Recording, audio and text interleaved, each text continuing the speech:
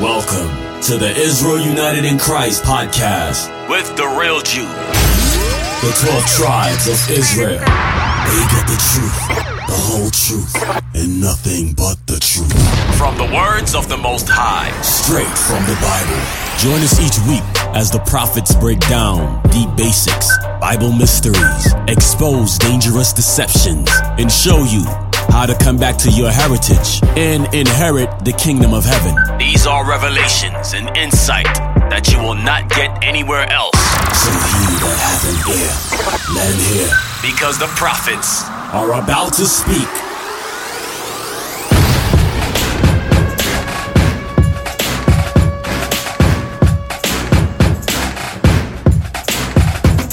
Israel United in Christ podcast.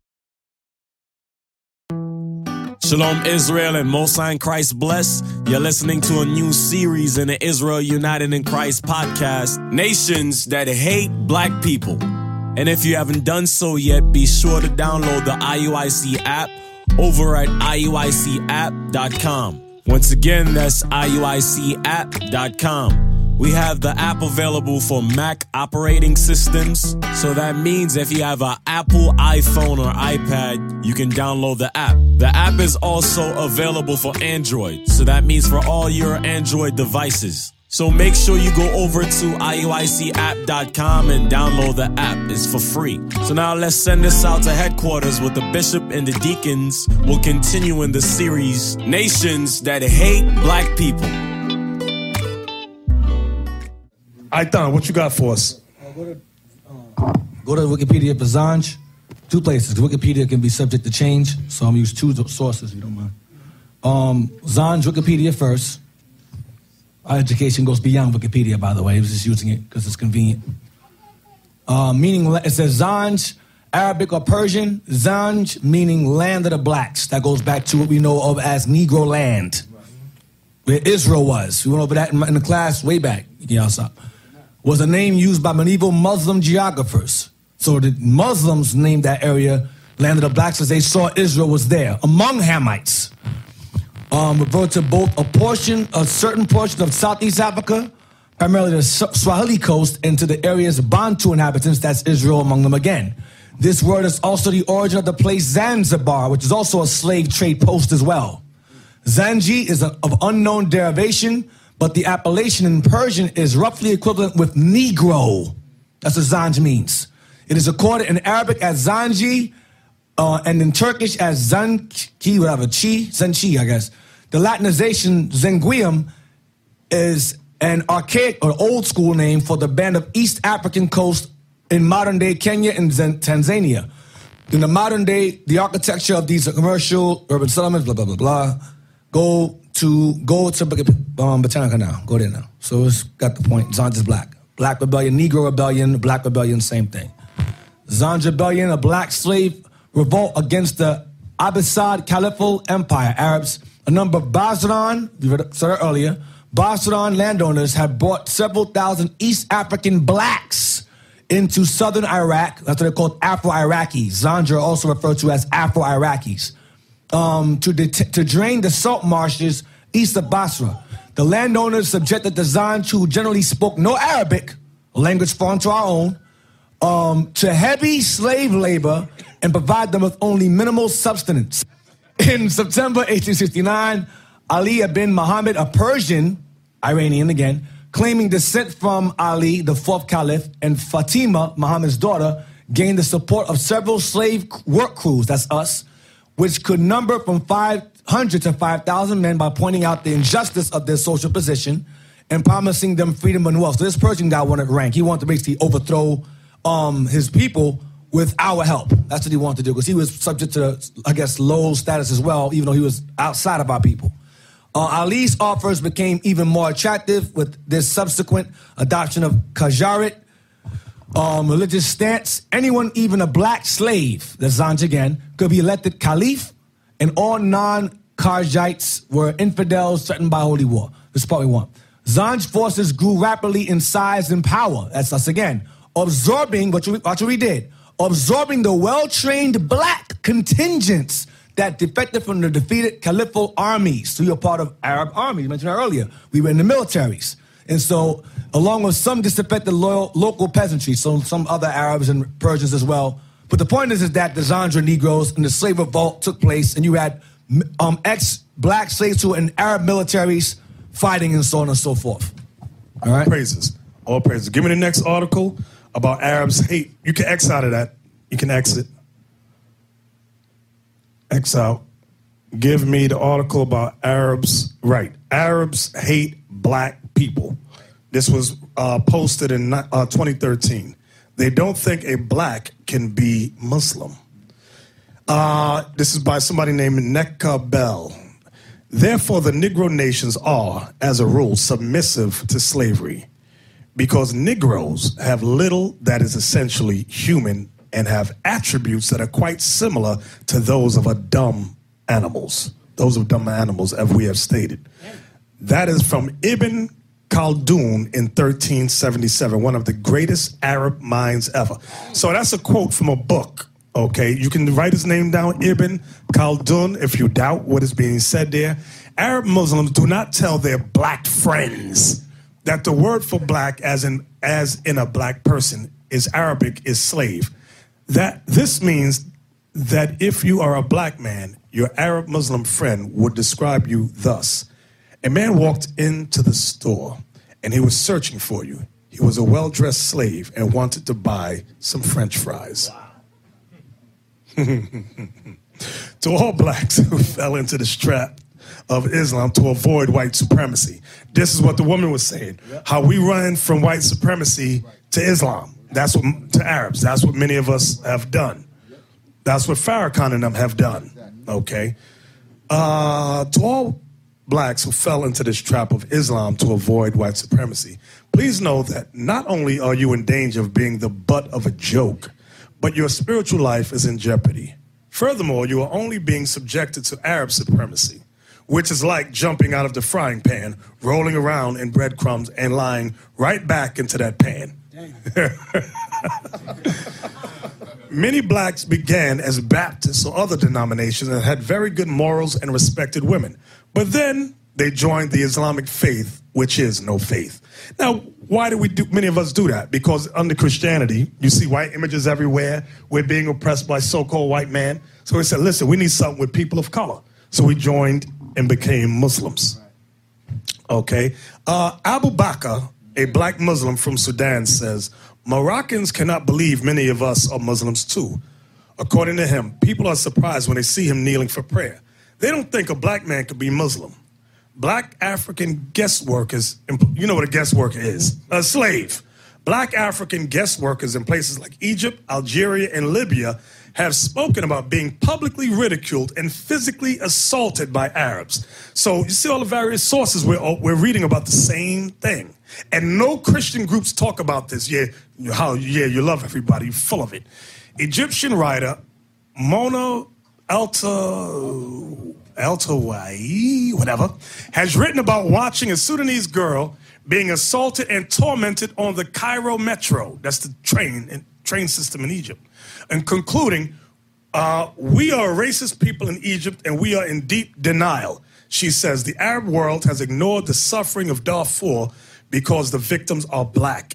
We only pay attention when America and Israel behave badly. Okay, Muslim slave trade in Africa has lasted. Okay, get on. Wait. Over 7. Let's stop. Let me read this. Hey, can you read it for me? I'm tired. Muslim slave trade in Africa has lasted 14 centuries and continues to this day in places like Mauritania, Saudi Arabia, and Sudan. Assalamu alaikum, my nigga. Over 17 million slaves, mostly black women and children, were transported out of Africa by Islamic traders. Another 85 million are believed to have died en route. The Prophet Muhammad practiced and approved of slavery and directed his men to do the same. The Quran devotes more verses to informing Muslim men of their right to keep women as sex slaves than it does to telling them to pray 5 times a day. The Arabic word for black abd, is synonymous with the word for a slave. Muhammad's father-in-law, Umar, declared that Arabs could not be taken as slaves and freed all Arab slaves. This led to the wide Islamic campaign to capture slaves in Africa, Europe, and Asia. Now, you see that part where it says Muhammad, go back. Muhammad's father-in-law, Umar, declared that Arabs could not be taken because we had them as slaves. When we were the Moors ruling, we did have them as slaves. And guess what? To all my Arab friends out there, Allah Akbar, we will enslave you again under the Lord and Savior Jesus Christ. Understand that. We coming for you, Ishmael. And Edom, you didn't get in the way. Also, notice it says to capture slaves in Africa, Europe, and Asia. To capture them means that we were there. Right. That means Israel was in these areas, and they took us as slaves from these areas, which includes the Moors in Europe and Asia and Africa. All right? Western slave trade exploited Africans primarily for agricultural labor. The Arab slave trade, on the other hand, has more often used men for military service and women for sex and for their wombs to produce children who will be Muslims. Many Muslim leaders since Muhammad have had harems of hundreds or even thousands of non-Muslim young girls and women to service their desires. Converting to Islam does not automatically grant a slave his freedom, although this is said to increase the slave master's heavenly reward. According to Islamic courts, slave masters may treat their slaves however they choose without fear or of penalty. Arabs hate black people, and that is not from today. It is in their blood. Abu Bakr. Wait, the proof is we read it in the Bible. They've been warring against us from the time of old, and this was written over 3,000 years ago. Arabs hate black people, and that is not from today. It is in their blood. Abu Bakr, a young man from Senegal who was hoping eventually to cross over into Europe, told the reporter for RNW, Radio Netherlands Worldwide, "Friends of mine were attacked with a knife. Bandits target us because they know we cannot go to the police. Even if we are robbed and hurt, having no papers, we will be caught instead. Blacks have no right here." Racist attitudes are also evident in other ways. Suleiman from Guinea, Conakry, is angry that Moroccans call him African in a negative way. They should consider us African brothers, he says. It is different when a European calls you African, or when another African does. Abu Bakr is also insulted that Moroccans cannot believe many of us are Muslims too. According to him, people are surprised when they see him kneeling for prayer. They don't think a black man can be Muslim. African Globe. Islam is a deadly ideology. And in fact, Islam is the most racist and bigoted against Jews, Christians, Hindus, Sikhs, Zoroastrians, and all other non-Muslims religions there is. As I've noticed over the decades on this site and elsewhere, Muslims hate blacks, including Muslims who are black, and regularly refer to them as abd, singular, and abid, plural, which is Arabic for slave, but it is used as the N-word by Arabs and Muslims. And as I've noted, Muslims have repeatedly picked fights against and even murdered blacks all over the Detroit area, such as Kelvin Porter, whose 12-year-old daughter watched two Arab Muslim gas station clerks beat him to death with a tire iron while calling him the N-word after he asked him to stop leering at her. As I've also noticed on this site, Arab Muslim students throughout Hamtrakistan regularly engage in violent attacks against blacks. And so it goes with Dearborn's Edsel High School, where blacks were attacked by Arab Muslims because an Arab Muslim girl was apparently engaged in a relationship with a black student. Remember, this was the same school in which Arab Muslim students made sweatshirts praising and honoring the 9/11 attacks on America and the underwear bombing attempt by Umar Farouk Abdullah. So after reading all of this, now they got various videos. Y'all can look at them, check them out. fact check us. Fact check what we're going over. I got to go to our friend. I got to talk about our friend. The friendly neighborhood white man. We got to talk. We can't leave him out. We can't leave that devil out. Be remiss of us to leave him out. So some of y'all with Arab friends, you might be beside yourselves right now. How could Abdullah think like that? Some of y'all think that Israelites are crazy. They watching online. You guys are crazy. No, we're not crazy. We just teach and we read the Bible. We prove what is written. And what we've read in the Bible, we have fact-checked it historically. So what we're saying is correct. And what we're showing you biblically, historically, and currently, your Christians will never share with you. Neither your Muslims. So we want to talk about now, we're going to speed full steam ahead to the alt-right Christian apologetics. That's right, I gave them a new name. The alt-right Christian apologetics. That's who they are. Alt-right stands for alternative right. Christian apologetics, that's who they are. You heard that? James Esau and Vocab Edom? I hope y'all listening. Let's open up with Joel chapter 3, please. Joel chapter 3. Let's start at verse 1. They would love us to go back. They want to shut Israel up so bad. Because why? We are pulling the truth out of the Bible. They want our people to be stuck on John 3:16. And they got the wrong understanding of that verse as well. Okay? Joel chapter 3 verse 1. For behold, in those days and in that time, when I shall bring again the captivity of Judah and Jerusalem. When it says bring again the captivity of Judah and Jerusalem, means bring us again to the true motherland of Jerusalem. That's what it means. Bring us out of captivity. Go ahead. I will also gather all nations and will bring them down into the valley of Jehoshaphat. So God's plan is to bring all nations down into the valley of decision. That's what it means. Jehoshaphat means decision, the valley of decision, where God is going to make a decision of who his chosen people are and who are not. Go ahead.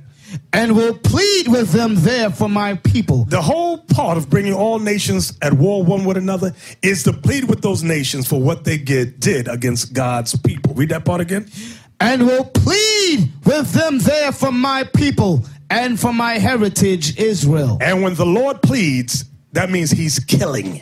I'm going to say it again. When the Lord pleads, that means he's killing. Because he ain't going to ask nobody a daggone thing.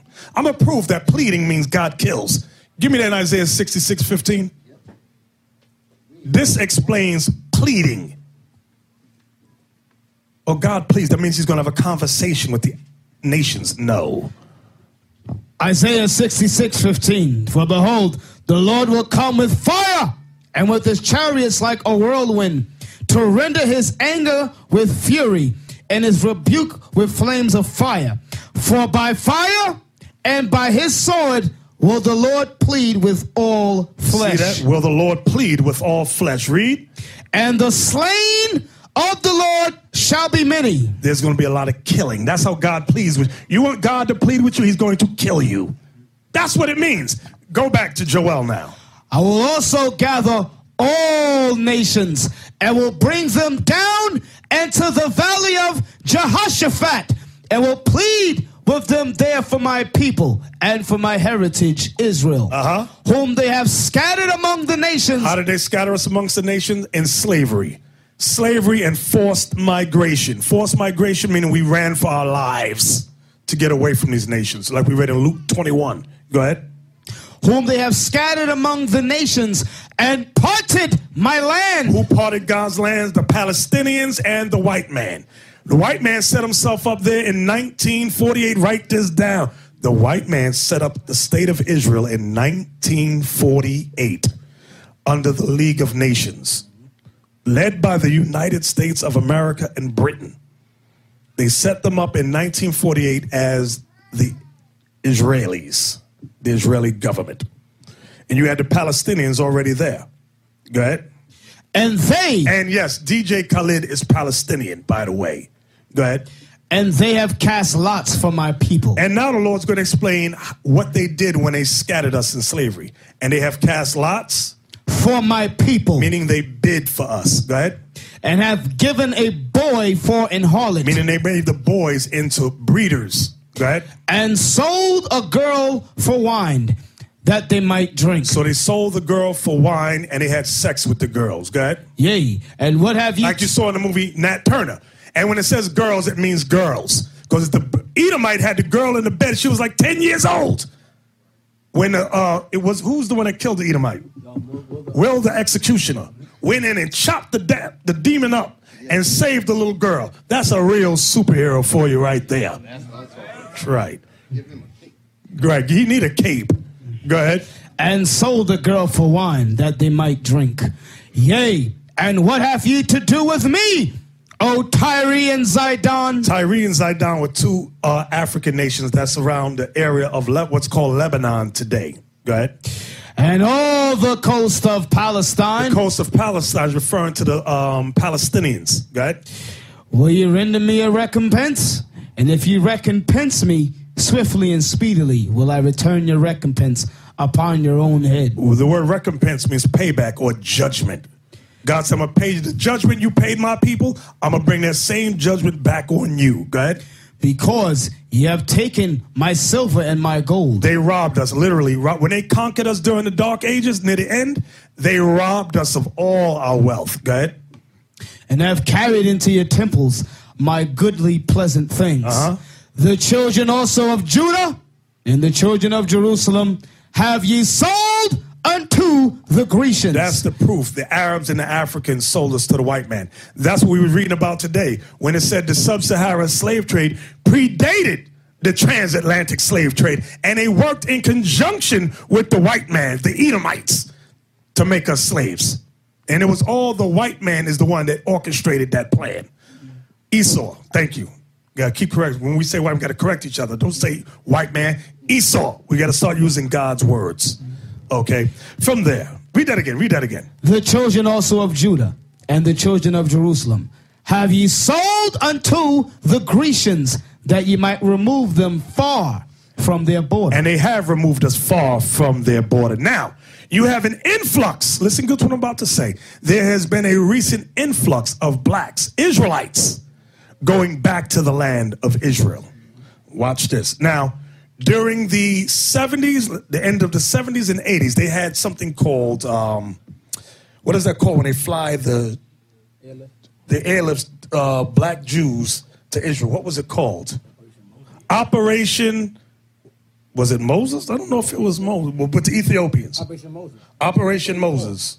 Okay, 1984, thank you. I thought it was called something, but I knew it was Operation something, where they airlifted our people over there. Now, watch this. Give me the first video called Sterilization. Yeah. You see it? Listen good. Listen good. Jewish forced sterilization on black Ethiopian Jews. So all that, when they airlifted them over there and said, we're all one. No. No.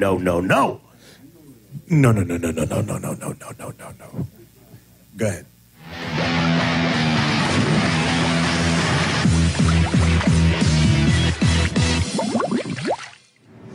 I want to talk to you about something that used to be a very prominent practice right here in the United States: eugenics.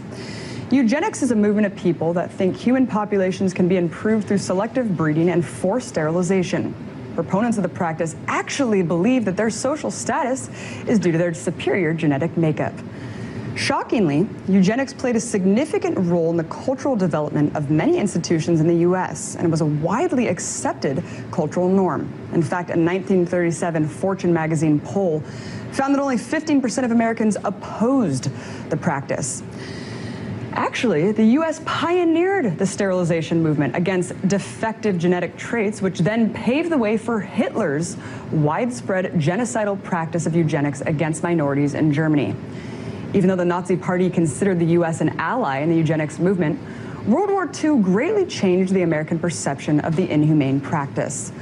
But before it was finally condemned in the U.S., it affected an estimated 65,000 Native American, African American, and disabled women who had all been forcibly sterilized. Soon after, the anti-eugenic sentiment spread worldwide and was considered a violation of human rights in almost every international body, which now say that perpetrators of this practice should be punished and the victims compensated. In fact, according to the Convention on the Prevention and Punishment of the Crime of Genocide, one of the factors listed as an act of genocide is the intent to destroy a national, ethnic, racial, or religious group as, quote, imposing measures intended to prevent births within the group. Fast forward to today.